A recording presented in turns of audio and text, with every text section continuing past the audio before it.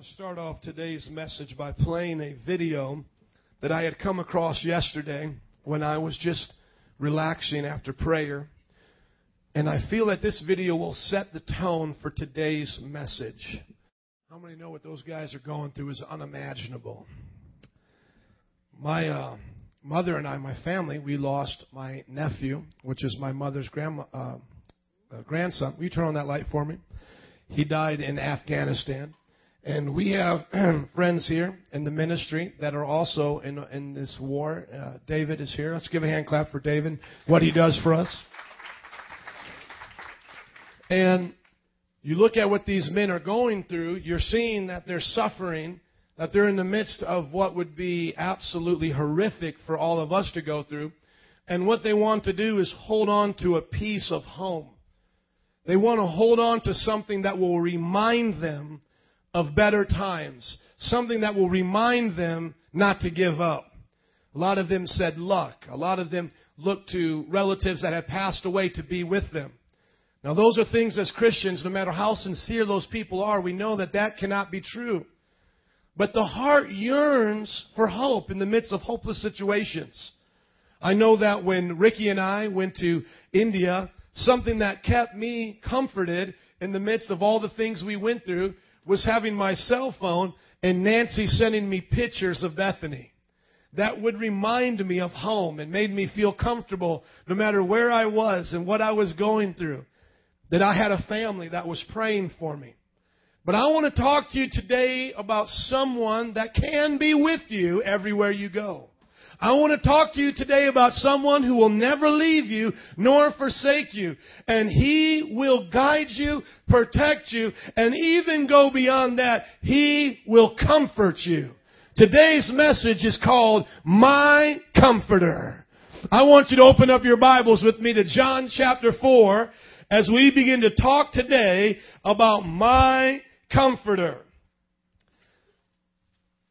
As you're going to John chapter 14, I want you to turn first to Matthew chapter 28 because we want to get a text to go from, and then all what we're going to say mostly is going to be found in John 14. So just turn to Matthew 28 first as I teach today about My Comforter.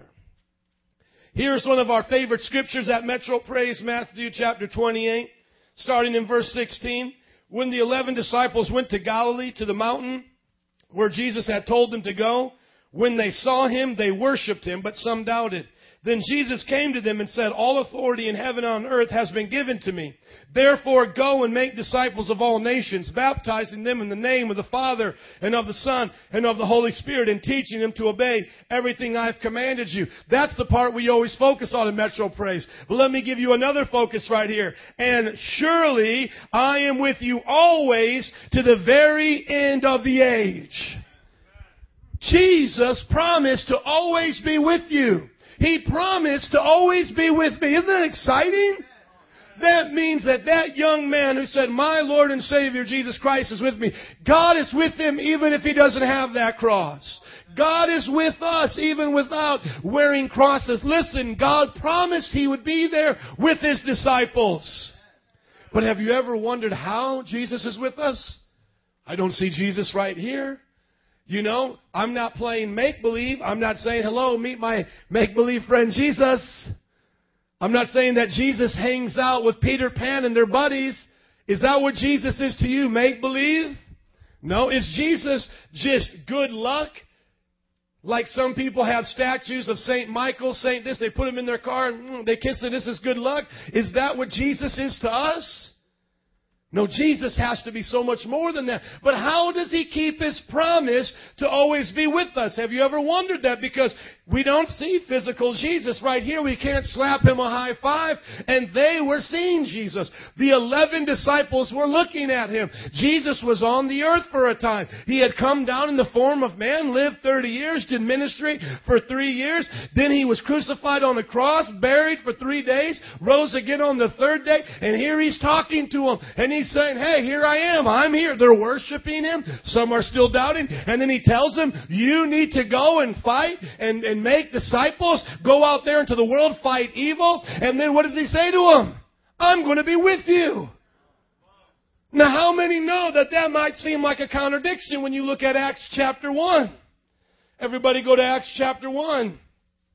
Trust me, we'll get to John in just a little bit, but I want you to see this first. I just feel that some of you don't understand that there might even seem to be a contradiction here.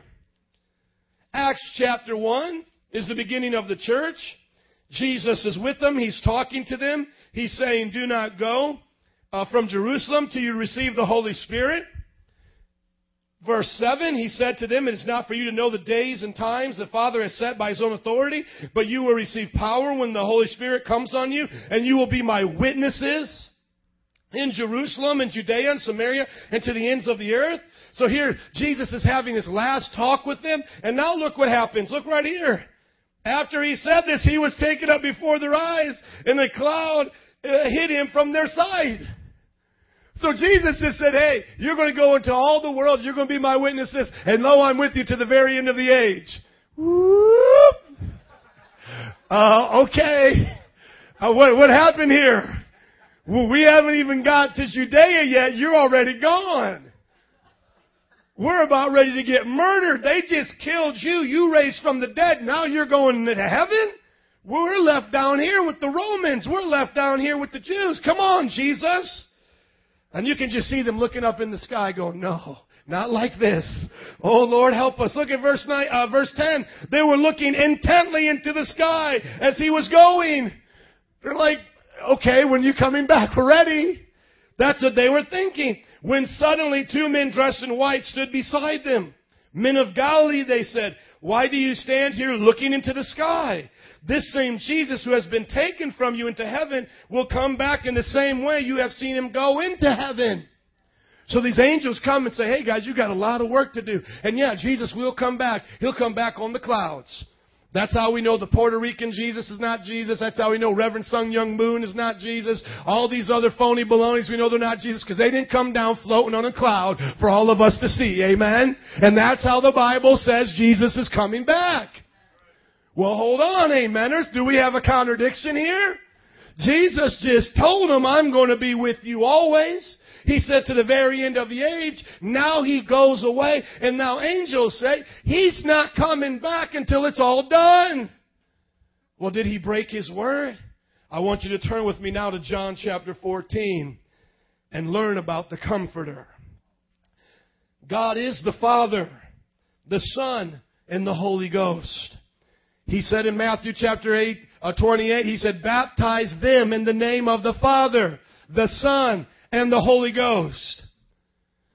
So how can God be with us? How can Jesus be with us when he is not here? And if we read further along in the book of Acts, we see exactly where Jesus is right now. He is seated at the right hand of the Father in heaven. Well, let's see if there's a contradiction or maybe just a misunderstanding. And maybe we need to understand the Holy Spirit more and who is he. Look at John chapter 14, verse 15. This is now before Jesus had been crucified. He's giving them a lesson. He's teaching them. Verse 1. Do not let your hearts be troubled. Trust in God. Trust also in me. In my Father's house are many rooms. If it were not so, I would have told you. I am going there to prepare a place for you. If I go to prepare a place for you, I will come back and take you to be with me, so that where I am, you may also be. Look at what Jesus is promising them. He says, I need to go to prepare a place for you. So the first thing that we learn is that our home is not this earth. Those soldiers know that Afghanistan is not their home. And so what do they keep with them to remind them that this is not their home? A little rock with a bee on it, and it said, be yourself. A little picture of their girlfriend. Little cell phone. What did Jesus leave us to know that he would come back for us one day, and that this was not our home, and that if we didn't give up, we would be home with him one day? What did he leave us? Some of you are already going there. The Holy Spirit. Look at verse 15 of chapter 14 of John. If you love me, you obey what I've commanded you. And I will ask the Father, and he will give you another counselor to be with you forever. The Spirit of truth. You see, what you learn right here, highlight the word another, in the Greek is elion. And that Greek word means another of the same kind. You see what Jesus is teaching us, and He says it actually in this passage, hey, if you've seen the Father, you've seen me, because we're one.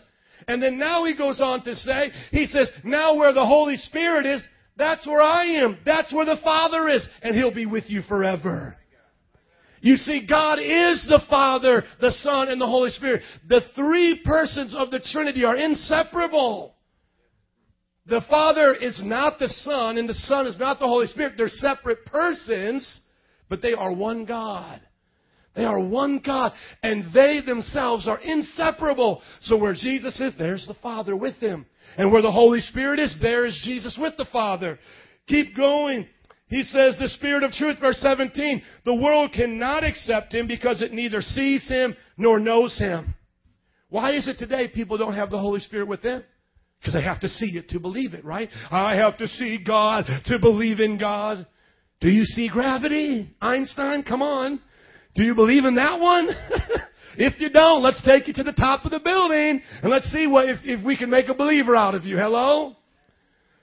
You see, the Bible says they don't see Him, so they don't receive it. The world does not receive Him. Verse 18. The second part of 17. But you know Him, for He lives with you and will be where? In you. Verse 18. I will not leave you as orphans. I will come to you. How does He come? Through the Holy Spirit.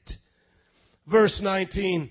But before long the world will not see me, but you will see me. Because I live, you also will live. My Comforter. Go on now to chapter 16. Go to chapter, let's finish in chapter 14. Let me show you a few more. Go to verse 25. I wish I had time to read all of these things. Chapter 14, verse 25. All these things I've spoken to you while being with you. Verse 26. But the Counselor, the Holy Spirit, whom the Father will send in my name, will teach you all things and remind you of everything I've said to you. Verse 27. Peace I leave with you, my peace I give you. I do not give you as the world gives. Do not let your hearts be troubled. Do not be afraid. Look at what He's teaching them about the Holy Spirit. Excuse me, He'll bring them peace. He'll teach them all things. Now go to chapter 16.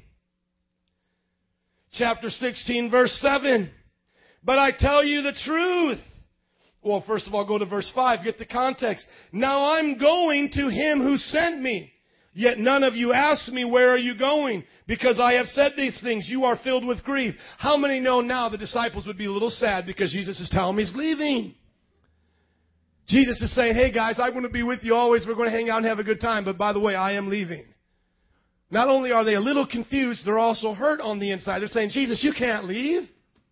Jesus, you have to stay here with us. You have to be right here. When I have a problem, I have to come to you. When I'm going through a storm in life, I want you to calm the storms. When I'm sick or my mother's sick, I got to bring her to you. Jesus, you can't leave. Verse 7, but I tell you the truth, it is for your good that I'm going away. Unless I go away, the Counselor will not come to you. But if I go, I will send Him to you. You see, God is promising that He will send us His Spirit.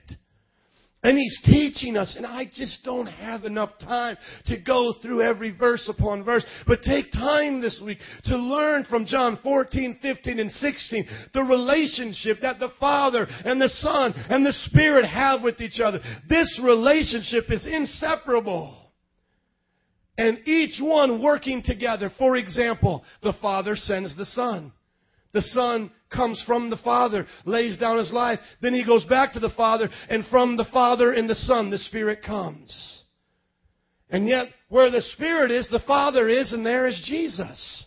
I'm going to teach you that a little bit more, but keep following what Jesus is saying. He teaches now that the Holy Spirit's going to come and convict of sin, righteousness, and of judgment for the world. But keep going in verse 12. I have much more to say to you, more than you can bear. But when He, the Spirit of truth, comes, He will guide you into all truth. He will not speak on His own. He will speak only what He hears, and He will tell you what is to come. He will bring glory to me by taking from what is mine and making it known to you. So where does the Holy Spirit get all of His power? From Jesus. Where does the Holy Spirit get all of His knowledge? From Jesus. Where does the Holy Spirit get that from? From Jesus. And He gives it to us and gives glory to Jesus. Now look at verse 15. Look at the relationship now with the Father, Son, and the Holy Ghost. All that belongs to the Father is mine. So the Son is saying everything that the Father has is mine. How many know if I have everything Bill Gates has, I'm a rich man?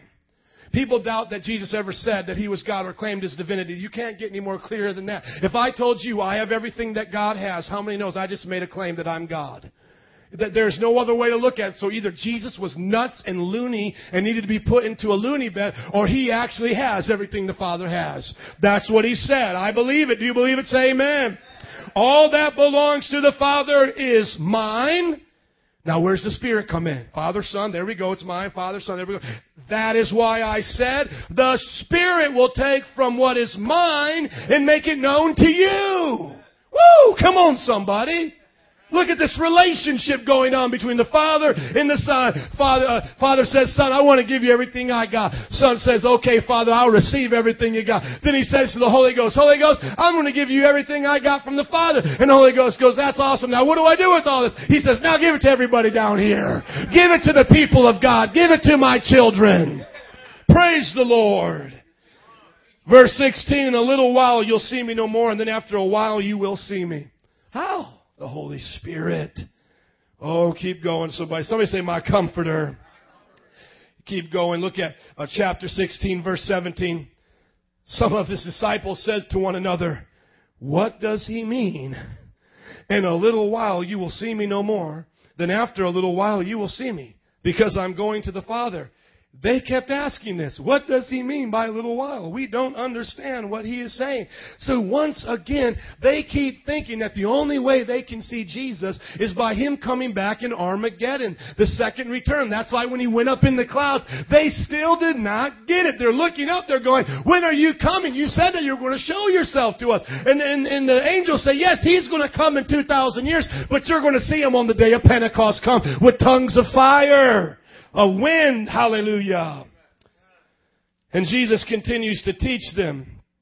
Go on down to 20, verse 20. I tell you the truth, you will weep and mourn while the world rejoices. This is because, the world's going to be like, oh, Jesus died, or He rose again, or, He didn't raise, but he's just disappeared somewhere. And they're going to be happy, but you're going to grieve.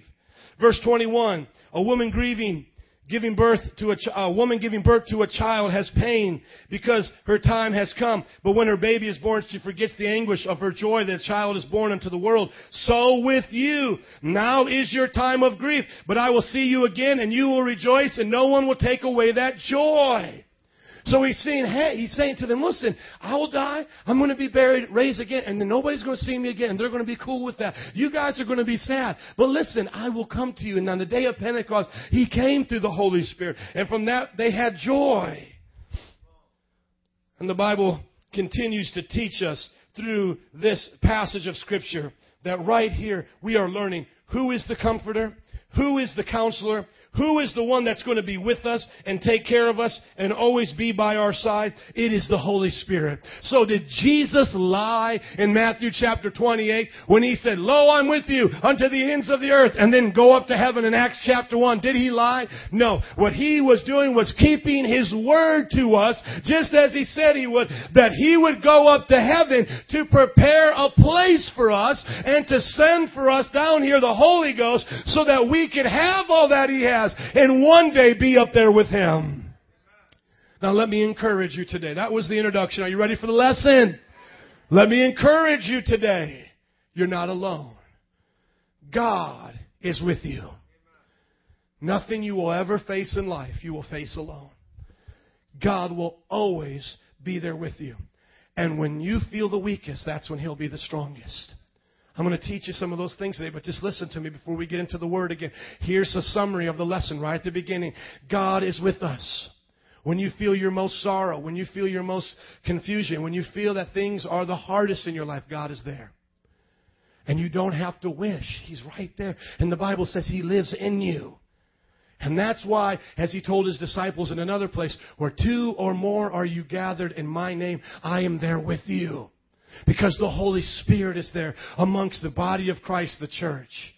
Did you know that you can never face a battle alone ever again once you become a Christian? But what are the things that the devil tells us? We're alone. Nobody cares about us. Do you know that when these soldiers get captured, especially during World War II, you know what they would tell them?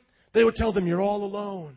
Your country has abandoned you. In Vietnam, they would take our soldiers, put them in water up to their waist, and put them in there for 24 hours at a time. And they would have speakers over the facility speaking English to them, brainwashing them. You are forgotten. America has failed you. And they would take video clips of the protesters spitting on Vietnam veterans' faces, and they would play it, and they would say, this is what your country thinks of you. Give up all your information now and become a communist. They have forsaken you.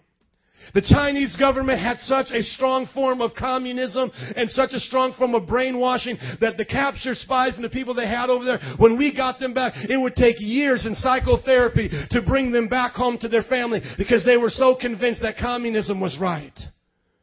And where do you think the devil attacks you and I? Do you think the devil is going to come in church and attack you just during the time of worship? No. He is going to attack your mind in the biggest battles of your life when you know you're going through it, when the bills aren't paid, when things are going wrong at home. And the devil is going to come to you and say, God has forsaken you. He left in those clouds a long time ago, and you are here by yourself. And then he'll point to you, Christians that have failed you, leaders that have failed you, and he will say, there's no hope for you. You are hopeless. And you know what you need to do? You need to take them to the passages of Scripture that I'm about ready to share with you today. And you need to hide these passages of Scripture within your heart because you need to know you're never alone. Jesus said He'll never leave or forsake you. He will be with you to the end of the age. How? By the Holy Ghost, and He will comfort you. Come on, go to 2 Corinthians chapter 3, verse 12. Let's preach to somebody. 2 Corinthians chapter 3, verse 12. Teaches us a wonderful revelation. Therefore, since we have such a hope, we are very bold. What's our hope? Jesus is in heaven, bidding to us out, speaking to the Father on our behalf. We are not like Moses, who had to put a veil over his face to keep the Israelites from gazing at it while the radiance was fading away. See, Moses was a mediator for Israel, but we have a better hope. Jesus is up there. It's good that He's up there because He mediates to the Father for us. He says, but verse 14, but their minds were made dull, for to this day the same veil is read when the old covenant is read, and it will not be removed because only in Christ Jesus is it taken away. Don't lose the context. Keep going here. Verse 15. Even to this day when Moses is read, a veil covers their hearts. But look at verse 16. This gets me excited because I'm not a Jew who doubts who Jesus was. I know who He was. He is God in the flesh. He is now my mediator up in heaven. And so therefore it speaks to you and I. But whenever anyone turns to the Lord, the veil is taken away. Now the Lord is the Spirit. And where the Spirit of the Lord is, there is freedom. And we with unveiled faces all reflect the Lord's glory, are being transformed, metamorphosized into His likeness with ever increasing glory, which comes from the Lord, who is the Spirit. Come on, somebody. You tell the devil there is no bondage, there is no prison cell you can put on me, there is no sickness or disease or trouble you can bring to me because I am free in the Lord, somebody. Free in the Lord, free in the Lord. Come on. You are free in the Lord. Freedom reigns in this place. Wherever God is, there is freedom. Do not let the devil lock you up, shack you up, and put you in a jailhouse and throw away the key. You slap him with the word and say, where the Lord is, there's freedom, and I know He's here right now. Shine through me, Jesus. Come to my rescue.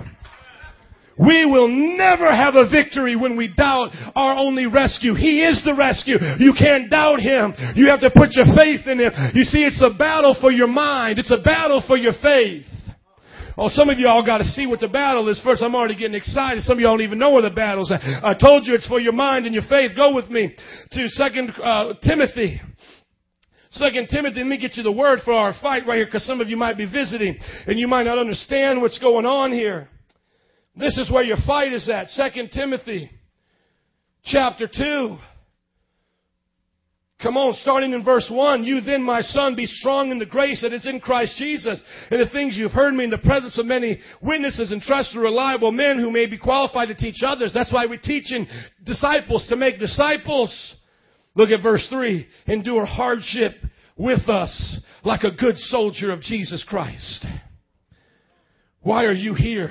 A soldier of Jesus Christ. What are you fighting for? Go back to 1 Timothy now. You're a soldier. And what are you fighting for? Go to 1 Timothy chapter 1, verse 3 rather. Oh, Lord, help me preach this. It says, as I urged you when I went on to Macedonia, stay there in Ephesus, so that you may be commanded certain men not to teach false doctrines any longer, nor devote themselves to myths and endless genealogies. These were controversies, rather in God's work, which is by faith. So what's the point here? We need to know false doctrine because it will try to take you from the faith. But here's where it goes on. Keep going here. It says these promote controversies rather than God's work, which is by faith. Verse 5, the goal of this command is love, which comes from a pure heart and a good conscience and a sincere faith. Some have wandered from these and turned to meaningless talk. They want to be teachers of the law, but they do not know what they are talking about so confidently. And what have they done? They have shipwrecked their faith. They've turned away from God. Show me that passage where it says they shipwrecked their faith, somebody. Is it back to 2 Timothy? I will hop all over this Bible and show it to you. Go back to 2 Timothy, glory to God. 2 Timothy chapter 1, verse 12. Help me, Jesus. What you have heard of me, keep as a pattern of good teaching with faith and love in Christ Jesus. Sounds familiar. He was just saying that. Guard the good deposit which was entrusted to you. Guard it with the help of the Holy Ghost who lives in you. You know that everyone in the province of Asia has deserted me, and including Phygelius and Harmonius. What is going on, my friends? You're fighting a fight of faith. You're a soldier. And there's people that are falling by the side right now. There are people right now who are giving up the fight. There are people who are turning over their soul to the devil and who are giving up. Go back to 1 Timothy. I don't know why today I'm going back from 1st to 2nd like I'm playing ping pong, but help me, Lord. Go back to 1:18. Timothy, my son, I give you this instruction in keeping with the prophecies once made about you, so that by following them you may fight the good fight of what? Faith. Holding on to faith in a good conscience. Some have rejected these, shipwrecked their faith. Among them are Hymenaeus, Alexander, whom I've handed over to you to Satan to be taught not to blaspheme. That was extra for somebody in this place today. I had to show you that. I had to take a detour just for a moment to show you that. What are you fighting? You may not even know what the world you are fighting. You are fighting for your faith. You are a soldier in the army of the Lord. You need to endure sound teaching and doctrine. When you are out fighting, the devil wants to steal your faith. Now, do you get it? Hymenaeus and Alexander, Phygellus, these men forsook the faith. The Bible says that they have shipwrecked their faith. When the devil comes to you in your mind, he comes like a flood. You need to call on the Comforter to raise up a standard and bring freedom. Glory to God. Let's continue with the message now. Now go back with me to 2 Corinthians. Where the Spirit of the Lord is, there's freedom. Freedom. Never forget that. Look at 2 Corinthians chapter 1. Look at these things that the Bible teaches us about the Holy Spirit, these nuggets of truth. Look at chapter 1, verse 21. Now it is God who makes both us and you stand firm in Christ. How do we stand firm in Christ, people? How do we do it? Come on, somebody help the preacher preach this morning. How do we stand firm in Christ? Y'all ain't even looking at your Bible today. I must have lost you on the ping pong match with Timothy and 2 Timothy. Listen to the scripture and help me preach this morning. It says right here in the passage, 2 Corinthians chapter 1, verse 21. Now it is God who makes both us and you stand. Who is it that makes both you and us stand, friends? Who is it? Is God the Father? Is God the Son? Is God the Holy Ghost? Which one do you have with you right now? Well, which one is living in you? Which one right now am I preaching on? Praise the Lord. Now look at verse 22 if you didn't get it.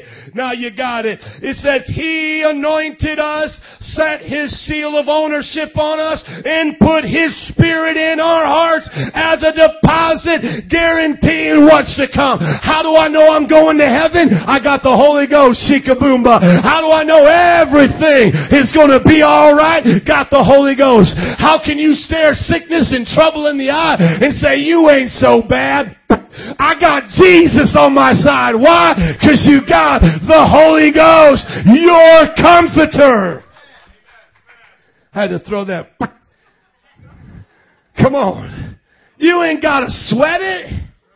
You know God's with you. Oh, but our mind will tell us everything else, won't it? Just like those soldiers sitting in those foxholes in those buildings in Kabul, those bullets will try to convince them of something else.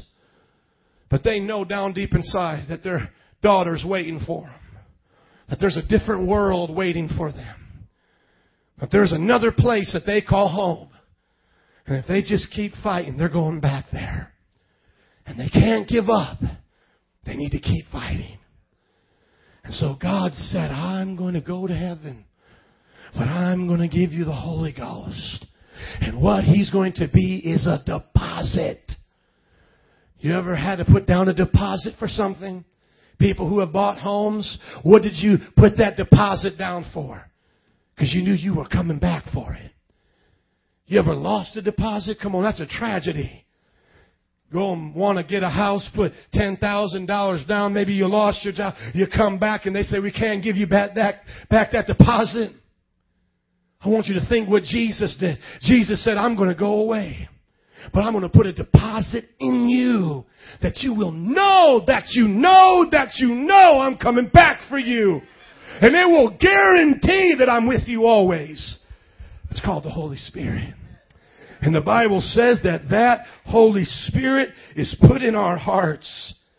And it sets a seal of ownership on us. You put down that $10,000 on that house. You sign that purchase. You sign that with the realtor. Somebody else comes along and says, hey, I want this house. I want to buy this house. What does the realtor say? No, it belongs to another. Here's the deposit. It's the seal of ownership. The devil wants to come to you, bring sickness, disease, and tear apart your family. And Jesus says, no, devil. This one belongs to me. They have the Holy Ghost. This is my seal of ownership in their life. They can do all things because I'm living in them. Christ Jesus who lives in them. Greater is He that's in them than he that's in the world. The seal of ownership, the Holy Ghost, the Comforter is with us. Come on, would you believe it and say amen? Look at the 2 Corinthians chapter 5, verse 5. Never forget that you are never alone. Chapter 5, verse 5. Now it is God who has made us for this very purpose. Who's made us for His very purpose? Now y'all got helping the preacher. Amen. We're going to talk about God today, folks. Hello. Who is it that made us for a purpose? Who is it that made Ish for a purpose? Griselda and Eddie Berto for a purpose? God. But how is He working and doing that? Verse 5, now it is God who has made us for this very purpose and has given us the Spirit as a deposit guaranteeing what is to come. Therefore, we are always confident and know that as long as we are at home in the body, we are away from the Lord. We live by faith, not by sight. But we are confident, I say, and would prefer to be away from the body and home with the Lord. Glory to God. Hallelujah. So we make it our goal to please Him whether we are at home in the body or away from it. For we all must appear before the judgment seat of Christ, that each one may receive what is due to him for the things done in the body, whether good or bad. Praise God. No matter what you're going through right now, you can trust that God is in you working out His plan. Working out His plan for your life. Working out His purpose for your life. You see, you and I want our lives to be the ladders of success, don't we? Step 1, I go to high school. Step 2, I go to college. Step 3, I graduate and get a good job. Step 4, I find a husband or a wife. Step 5, we get a nice family. This, that, and it goes on and on and on. That's the ladder of success. God forbid if we ever ever break a step or come back down one? Come on. Oh, I didn't do so well in college, or I'm struggling with this marriage, or the child that I had that was supposed to be that bundle of joy is now creating some problems in my life. Help me, Jesus. I'm supposed to be up there on step 7, and I'm back here on step -30. Did God forsake us? Even when Christians make mistakes, because we've made them all. Come on, we've all made mistakes. Does He forsake us? Turn with me to Romans chapter 9. No, He never forsake us. Why? Because He's working out all things for His good, my friends. He's doing it for His purpose, for His glory. Look at Romans chapter 8, starting in verse 28, moving up to verse 26 a little bit, give you some context for the preaching. In the same way, 8:26 of Romans, the Spirit, in the same way, the Spirit helps us in our weakness. Who helps us in our weakness? I wish I had all day to preach about the Spirit. Can you all just say amen if you believe this? You got to read your Bible today and get some information by yourself when you go home on the Spirit. The Spirit helps us in our weakness. You ever felt weak? You didn't know what to pray? You felt like you were all alone? You feel like you're that soldier with gun bullets going everywhere? But you can feel that little Lego toy against your chest? You feel the Holy Ghost is with you? I'm going to tell you something. There's still hope for you. It's not over yet. It's not over yet. The devil wants to say, you're hopeless. You're all alone. He tried to tell me that when I stopped working in a ministry 5 years ago, didn't he? Mom and Dad, he tried to tell me, Joe, you're all alone. You're a failure. You're never going to make it. But right here was the Spirit of God. And He helps us in our weakness, as the Bible says. It says He intercedes for us with groans and words that cannot be expressed. Verse 27. And He who searches the heart knows the mind of the Spirit, because the Spirit intercedes for the saints in accordance with God's will. You don't even know how to pray for yourself. You don't even know how to utter the words. But God is inside of you, interceding for you. And Jesus hears the groans of the Spirit and comes to your rescue. Therefore, we got verse 28. And we know that in all things God works for the good of those who love Him, who have been called according to His purpose. How do I know God is working good in your life and in my life? Because there's the Holy Ghost in us, working in our weaknesses.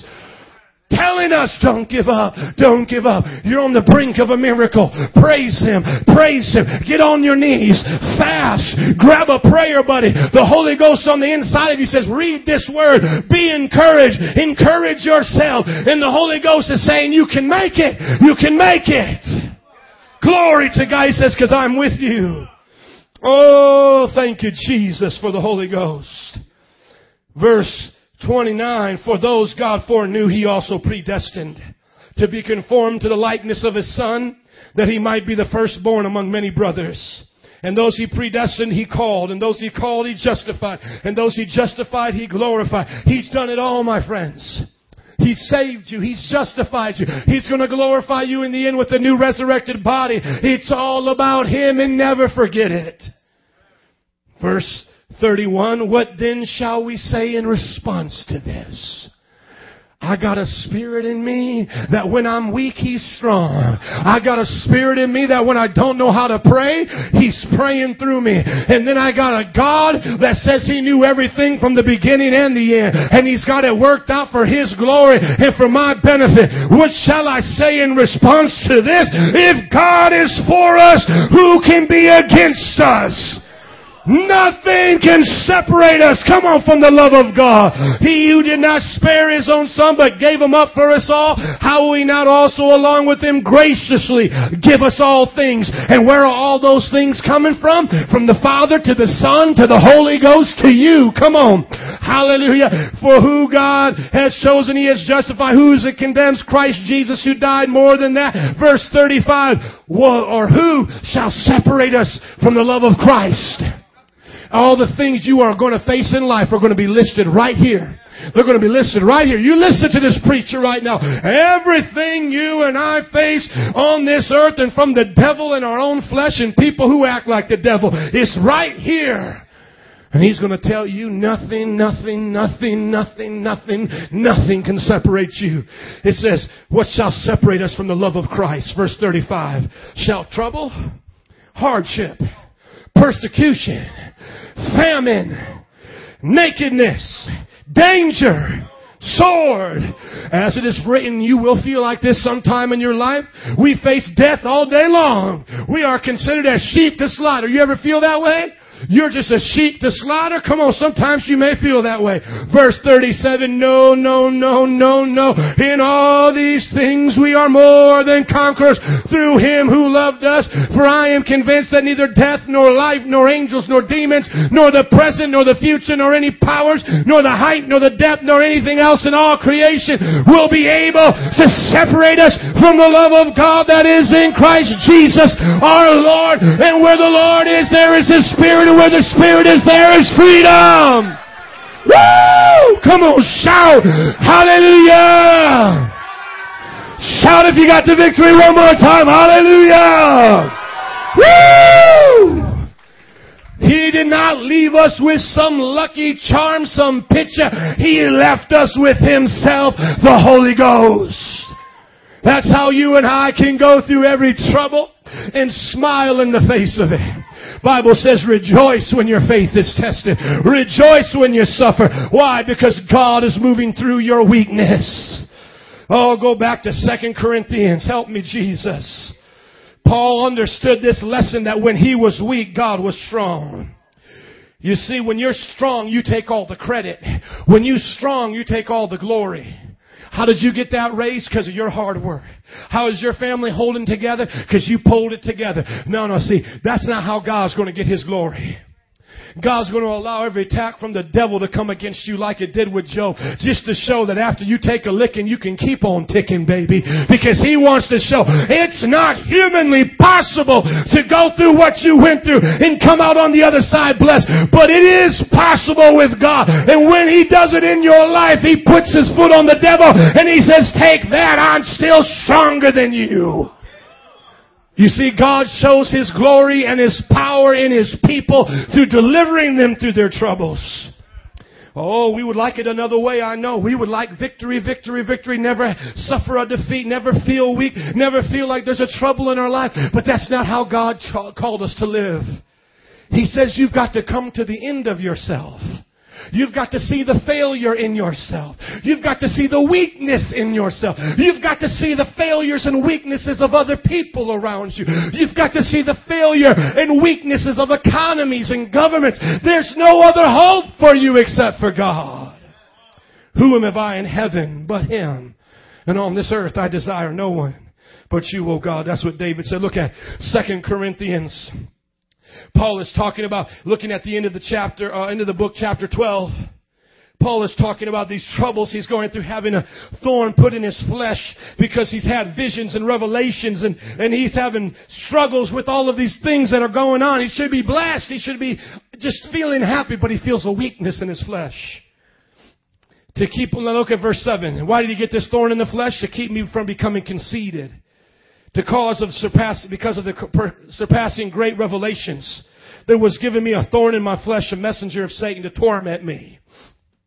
How many have felt you have had a thorn in your flesh before? Come on, you know what I'm talking about. You've had something in your life that just humbled you. It just brought you to your knees. Maybe it was an addiction. Maybe it was somebody in your life. Maybe it was a hurtful thing of the past. And that thorn, just everywhere you went, you felt it. Everywhere you go, you could feel it. There was nothing you could do to relieve that pain. It was on you. It was in you. It was a part of you. It was a thorn. And what did it do? It exposed your weakness. And what does the devil then want to do? He wants to say, see, you're weak and God is not with you. That's why you have a thorn. Now give up. Suicide is one of the biggest slaps in the face towards God because it says, God, you're not bigger than my problems. I have to end it all. Isn't that what suicide says? God, you're not bigger than what I'm facing. I have to take my life and just end it because there's no hope. That's a lie from the pit of hell. What is depression? Depression is saying that since I can't figure it out, there's no hope. So give me some serotonin, give me some medication to make me feel happy even though I'm not happy. That's not the answer, my friends. Those thorns in the flesh may come to you, but let me give you the answer. Verse 8, 3 times I pleaded with the Lord, take it away from me. But this is what he said. See, some situations just don't disappear from your life. The economy may not just get better. Persecution didn't just leave the early church because they were suffering a little bit. But this is the promise that he gives every person. Every person that's ever had a thorn. He says, my grace. He says, my grace is sufficient for you. For my power is made perfect in weakness. Oh, I'm feeling weak, Pastor. I feel like giving up. Are you ready for some perfect power to start flowing through you? You on the brink of a miracle. How do I know? Because you're feeling weak. You coming to the end of yourself. The Bible says you have to be like a child to receive from Him anyway. You are coming to God prideful and cocky. God, I'll do all this, and you just make up that little bit I can't get. God, I'll work my job, take care of my family. I'll handle 90%. God, you take 10. God lets that 90% slap you on the floor, push your face on the ground. You cry out, help. And He says, that's what I've been waiting for. Because my grace is sufficient for you. My power is made perfect in your weakness. When you're brought low, I'm lifted up. I said when He sees your life brought low, He's lifted up. When we realize that God is bigger than us, we can make it through anything. He says, therefore I will boast all the more about my weakness, so that Christ's power may rest on me. Oh, now you're about ready to hear something crazy right now. You ready for something crazy out the Bible? This is going to just flip the noggin, stir the noodle, however that goes. Listen, this ain't going to sound right to you right here. But Paul got it so together. See, what's upside down is right side up for God. What's backwards for us is front for God. Are you listening? What's upside down is right side up. You all getting this? What is down is up, and up is down in the kingdom. He says those who want to be first, you got to be last. He says those who want to be great, you got to be a servant to everybody else. He says you want to see people saved, lift me up. Now listen to this. That is why for Christ's sake I delight. I delight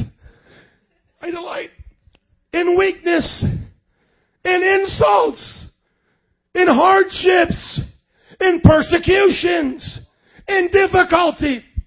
Paul, are you nuts? We don't delight in those things. I delight on payday. I delight in winning the lottery. We delight in eating lots of food. We delight when everything is happy at Six Flags. Right? That's when we delight. That's when we're giggling. He says, I delight in weakness. I delight in insults. I delight in hardships. I delight in persecution and difficulties. Why? For when I am weak, then I am strong. You see, Paul learned to rely on his comforter. Paul learned to rely on the Holy Ghost. And he knew that, you know what? I can't do it anyway. So why try to walk around here like I'm Mr. Big Shot? I'm Mr. Big Britches. Why not just get used to being on my knees? Because when I get on my knees and admit my weakness, that's when I see God move. And I want to encourage you today. You don't have to stare the devil in his face and all the troubles in your face and say, I'm bigger than you. Just get on your knees and call upon the God who is. Admit your weakness to God, not the devil. Don't go to the devil when he says, you're nothing. Yeah, you're right, I'm nothing. You'll never make it. Yeah, I'll never. No, go on your knees and say, God, I know I can't. I know I don't have an answer for my family. I know I don't have an answer for the sickness. But God, I know that lo, you're with me always, even unto the end of the age. And where you are, there is freedom. And I'm more than a conqueror. Therefore, Lord, I rejoice in you and declare your word. Come to my rescue. Be great in me, God. See, that's what God is looking for. He's looking for people who can say, God, be great in me.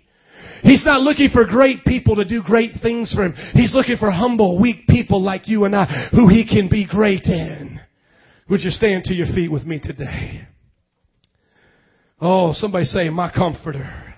Make it personal today. Say, my comforter. Rachel, would you come, please?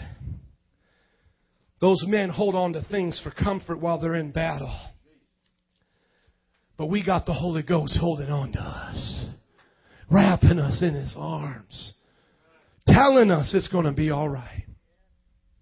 Have you ever been in a situation where you couldn't hear nothing except the pain, the trouble, and the trial? You ever been there and the mind's just going crazy? But God come through and say, you're going to be all right.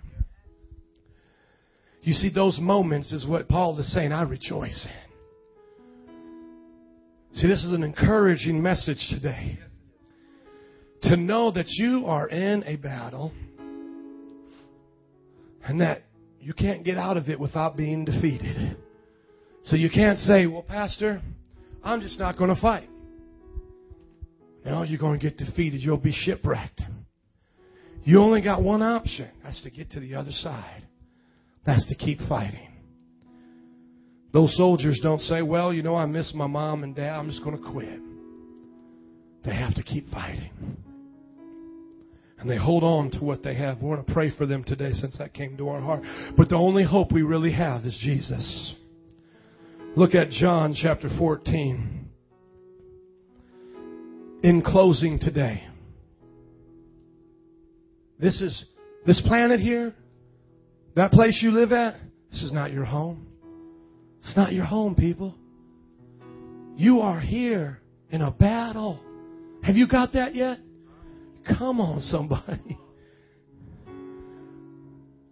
I can just watch little Bethany experiencing that. And it's hard. Watching my baby experience pain for the first time. Yeah, that's life. You're going to experience that.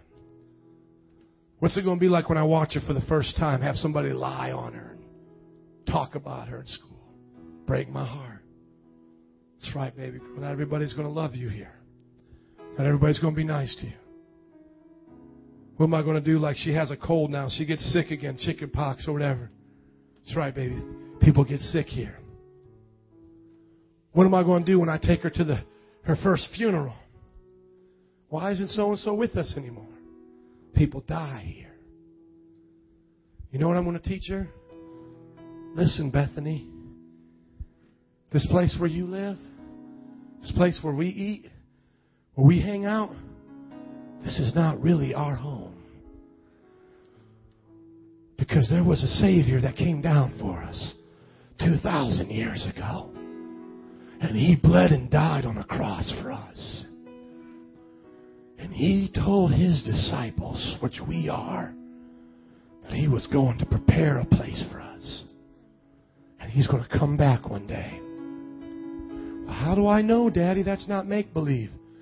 Because you ask Him for the Holy Spirit, and He'll give it to you as a deposit right now. He'll give you a new birth. You'll be born of the Spirit. And you'll know you are a citizen up there. That's what I'm going to teach you. And I want to teach everybody here that today. You are a citizen up there if you are born again. And let these words comfort you as they comfort me, preaching to my own self today. Chapter 14 of John 1 through 4. Do not let your hearts be troubled. Oh, there's going to be a lot of things in life to trouble you. And take heed when you think you stand, lest you fall. Because my family, my wife and I, we have sat in services just like this going, man, that was a cute message. That was for somebody else. And then the next day, all hell break loose in my life. Listen to me. If you're standing here right now and you're saying, man, I'm so glad he preached that because I know so-and-so need that. Listen to me. One day you're going to hold on to this as a life jacket because you ain't going to have nothing else in the storm. Listen to me. You will face a time in your life where you are troubled. Trouble will come at your door. One day you will face it. Mark my words. On that day your heart will want to faint. Your heart will want to faint. But you will remember these words. Do not let it happen to your hearts. Don't let them be troubled. Trust in God. Trust also in me. That's what Jesus said. In my Father's house are many rooms. If it were not so, I would not have told you. I'm going there to prepare a place for you. And if I go and prepare a place for you, I will come back and take you to be with me, so that you also may be where I am. Let's pray. Father, I thank you today that you sent the Son. And Father and Son, I thank you today that you sent the Holy Ghost. And I thank you, Father, Son, and Holy Ghost, that you're preparing us and preparing a place where we will be for eternity. And I pray in this house today that we might know you more.